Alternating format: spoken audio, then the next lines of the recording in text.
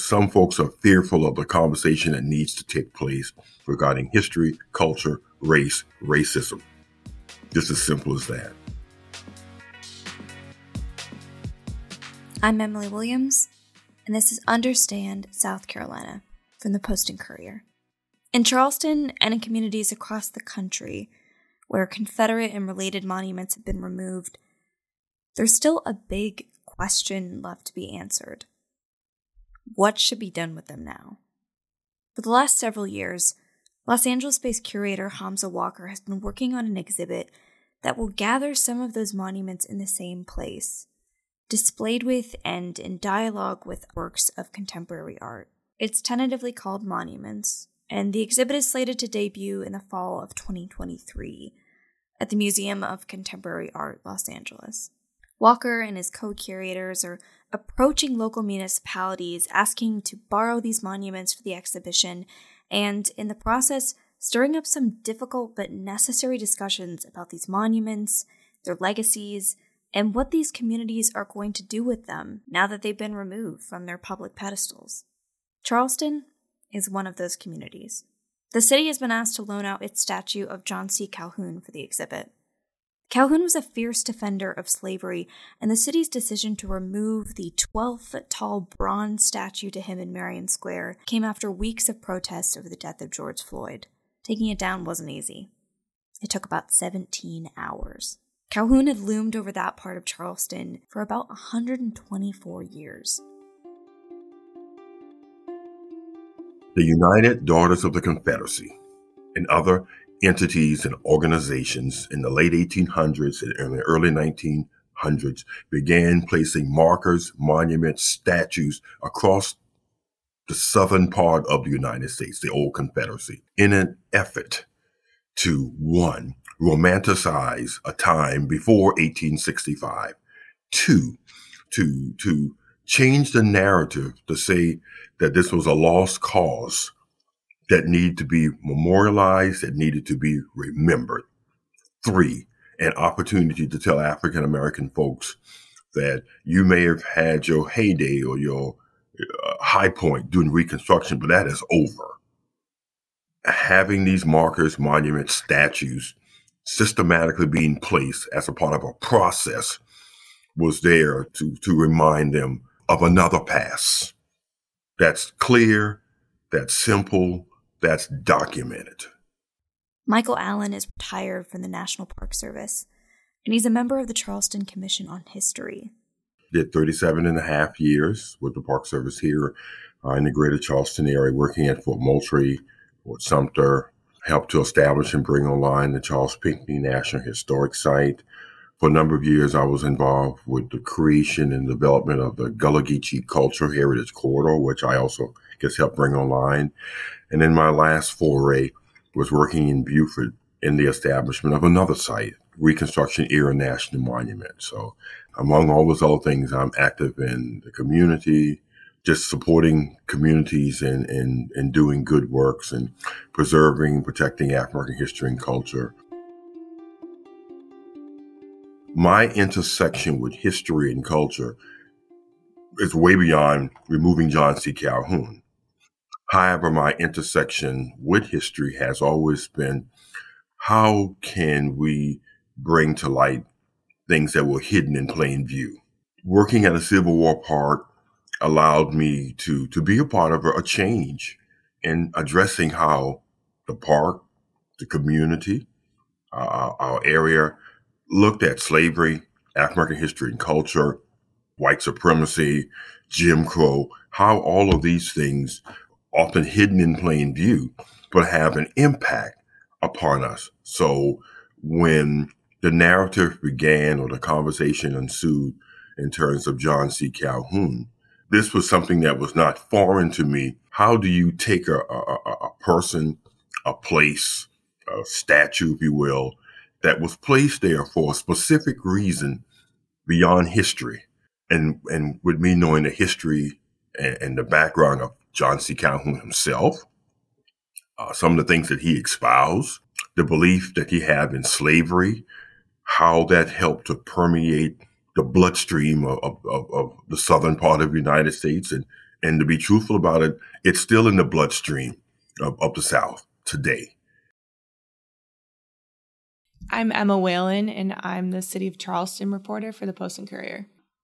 When was the Calhoun Monument taken down? It was taken down in June 2020 as a response to the George Floyd protests. The city council voted to take it down, but didn't have a specific idea of what to do with it next at that time.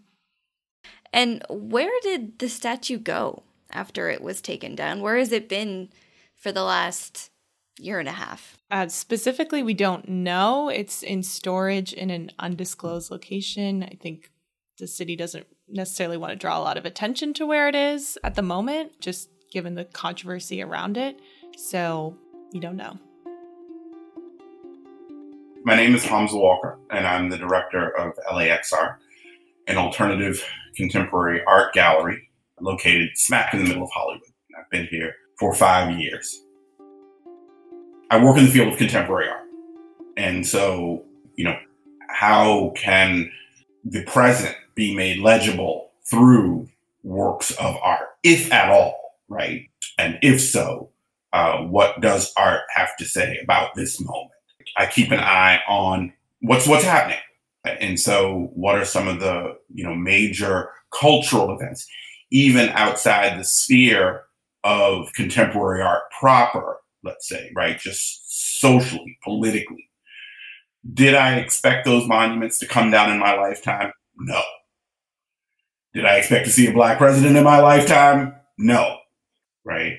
So these are just some of the major events to have occurred, just on a biographical note, over the course of my lifetime, in addition to what does this say about the trajectory of the country?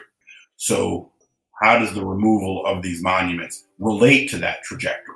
So that is what piqued my interest, and I would say, how could it not be? Hamza Walker, along with the artist Kara Walker, started working on the monuments exhibit in 2018, after what he described as the first wave of removals of Confederate monuments. Charleston was the spark for that, after an avowed white supremacist killed 9 parishioners at Mother Emanuel AME Church in June 2015. The second wave happened after the killing of George Floyd in May 2020. After the murder of George Floyd, the kind of confluence of the issue of police brutality and the issue of the Confederate monuments merged. Before that, they were two separate things, right? Now, how separate could they be, right? Now, obviously, one considers questions of legacies of slavery and Jim Crow, but they seem to have they were two, the activists who were involved in the spate of high-profile police shootings were not, the same in some sense as those who were engaged with the decommissioning of the Confederate monuments. That changed radically, and so we went from looking at 30 monuments to 150 overnight. In all of these communities, it's probably different in each one, but in Charleston, who's going to actually make the decision of if the Calhoun Monument goes to Los Angeles for this exhibit or not? Yeah, the first step in this case was it was reviewed by the Charleston Commission on History, which is a combination of volunteers who are mostly from the world of academia and a couple city council members. They reviewed the request and they broke it up over 2 meetings, discussed it at length, whether they wanted to move forward with it. And then at the end of their second meeting going over it, decided to make a recommendation to city council that they would approve loaning the statue to the exhibit. But the city council gets the final say. They'll have a vote at some point over whether to decide to lend the statue out, but that has not been scheduled yet. What were some of the things that the commission discussed across those 2 meetings when they were deciding whether or not to recommend this? What were some of the issues and questions that were coming up for people? There was some debate over particularly a catalog that will be published along with the exhibit about how is John C. Calhoun going to be described, who is writing that catalog entry, and what aspects of his legacy are going to be emphasized. And members of the Historic Commission view his legacy differently. And some of them had some concerns about him being portrayed in a way that would denigrate South Carolina, that would denigrate Charleston. But other ones, were also concerned that there would be a possibility that the catalog would gloss over his ties to slavery, his promotion of slavery, and they didn't want to hide that either. So there was a lot of back and forth of just his portrayal in general and not knowing, obviously, at this point, what the final result of the exhibit will be. This exhibition is playing itself out in real time. If you wanted to do an exhibition as it relates to a current event, usually there's some lag time between the formation of the exhibition and the event itself, right? This happens to be an instance where it's like, nope, there's no space at all. And we are watching things unfold now. And it's still a sore spot, as we can attest with respect to how it's playing itself out in Charleston. I guess having the opportunity to be a part of building a museum and developing an exhibit, I had, I guess, a sensitivity of and that's the word there, sensitivity of how this is done. And often you may need challenging, sensitive objects as a part of the story that you're telling in order to convey the message. So in order to tell this shared narrative, just not of John C. Calhoun, but the movement by people in the United States in the late 1800s, early 1900s, to place these markers, monuments, statues to romanticize the past, and an opportunity to put suppression upon the minds and thoughts of a segment of our population. If you're bold enough to bring these artifacts from various points of the United States into one place to tell a shared experience, a shared story, then that effort is worth our attention and our support. We'll be right back with more after this quick message. Hi, I'm Jennifer Berry Hawes, a reporter from the Post and Courier. Working as a local reporter, I found that we can cover national stories in a way that reporters who come in from New York or DC or Atlanta simply cannot. We've lived in the community, we have contacts in the community, we've raised children here, we own houses here. We can bring perspectives that somebody coming in from the outside simply cannot. When stories come up, we know who to contact to find out what's going on. We understand the impact that it has on people who live here because we live here as well. That's why the local perspective that we provide is so important. Learn more at postandcourier.com/subscribe. To refer to the Calhoun statue as a teachable moment would be an understatement. If you really want to engage with, to understand the Civil War and to understand the events leading up to the Civil War, you can't do so without understanding John C. Calhoun. He's a very complex figure. Simply to have his presence in the exhibition, again, to have it be a moment when we can really unpack the events leading up to the Civil War, for them to understand both the role of Calhoun as vice president, the role of South Carolina, nullification, right? The issue of secession, the issue of the integrity of the Union and where people sit. All of that. Calhoun is the figure through whom to narrate those events. There's that. There's Calhoun himself. But at the same time, Charleston. And Charleston is a city, its history in relation to slavery, and its history, the shooting at Emmanuel Church, to have a work from Charleston. So it isn't just about Calhoun himself and those events, but it would also, serve to remind us of Charleston's role historically and Charleston's role in the recent chapter, right, of what's going on. This could be the beginning of some type of dialogue, because some folks are fearful of the conversation that needs to take place regarding history, culture, race, racism. Just as simple as that.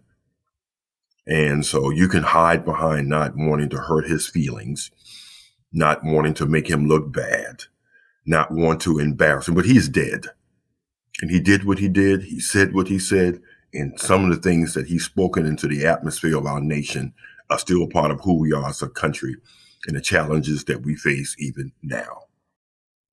Throughout this now years-long process of asking different communities for permission to display the monuments, what are some of the roadblocks that you're running into? A lot of the places that we've approached, on the one hand, the monuments may have come down, but they haven't decided. The issue of stewardship is still up in the air.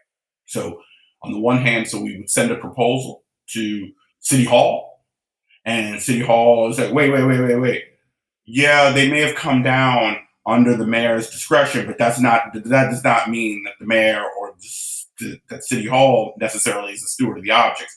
How do we handle this request, right? So it might not be politically expedient for the mayor to autocratically say yes or no. Instead, it's like, wait, what about my Department of Cultural Affairs? What about the Historic Preservation Committee, right? So those questions were still up in the air. So you get this proposal about people wanting to borrow something and you haven't figured out, well, who makes the decision?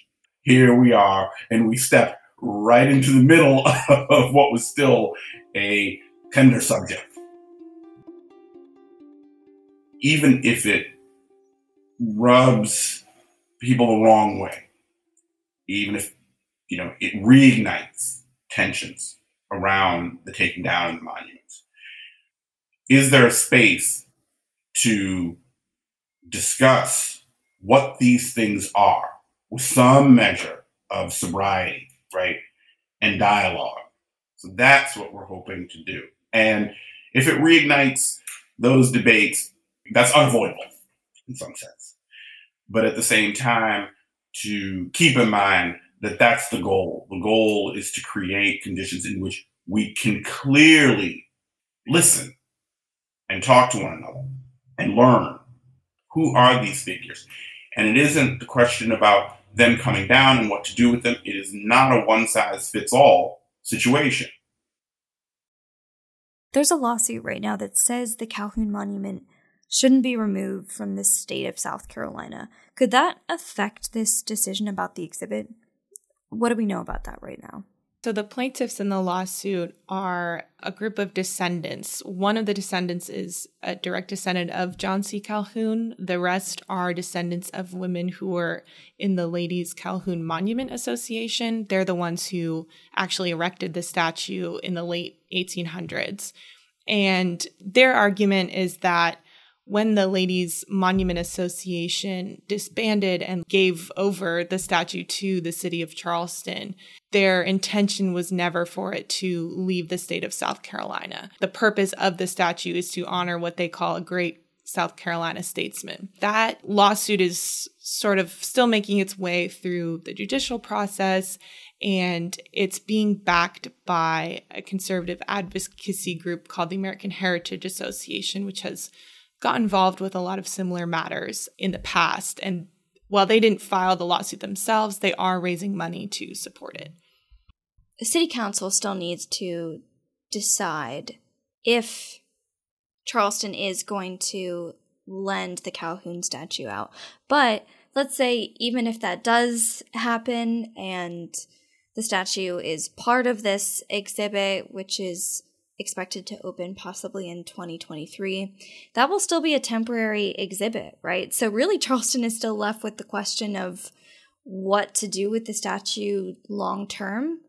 Is that something that people have been discussing, or is that something that came up in those conversations at the commission? It did sometimes come up. I don't really have any confirmed information about what plans would be for it next. I do know that it's been an issue even before this request was ever put in because it's so large. Even some museums physically don't have the space, or, they have to make a lot of decisions about what types of artifacts they prioritize. It hasn't been an easy solution even leading up to this request, and I don't think that it will be in the future. So at this point, I think they're just focusing on the next couple of years with this loan. Charleston is key to the narrative. And for all the rancor, for all the contention, for all the stuff that we're stirring up, it's for the good. Our museum's a platform where we can have debates and dialogue and learn things and listen to one another. And that's what we want to craft.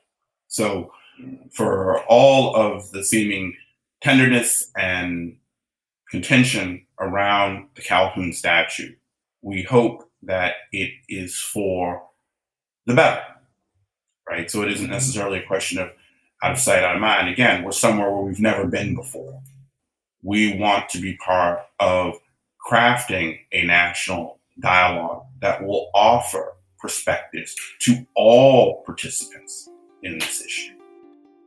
Until we have these narratives and these conversations, we will have the dust up that we're having today in our country. And I've just made it my mission to have these hard conversations, because I think until we do, our democracy is threatened. No if, no ands, no buts. And so John C. Calhoun now is a part of a narrative of the conversation that we need to have as a country. So we can't shield him. We can't protect him. We can't sugarcoat what he did, what he said. And I think, again, going out there to Los Angeles and being placed with others that are part of our whole process, I think it's a good thing for our country and our community. I would hope it can be travel across the United States, and specifically here in the South. I mean, I grew up in King Street, and there was a giant statue to the Confederacy, I think, in my hometown, as in most hometowns in small towns in South Carolina and across the former Confederacy. That's a reality. Why is that? What makes these things so sacred now? The war is long gone and over. And if that's the case, how long are these things going to stay up there?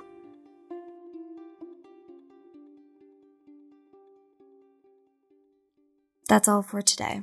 For more information about the monuments exhibit and coverage of the removal of the John C. Calhoun statue, check our show notes where I've linked several related stories. If you have comments, questions, or suggestions for this podcast, reach out. You can email us at understandsc@postandcourier.com. Understand South Carolina is a production of the Post and Courier. Our intro music is by Billy Fountain. Let us know what you think of the show. Rate and review us on Apple Podcasts. It helps other people like you find our show. Thanks so much for listening. We'll be back next week with a different news story from our state.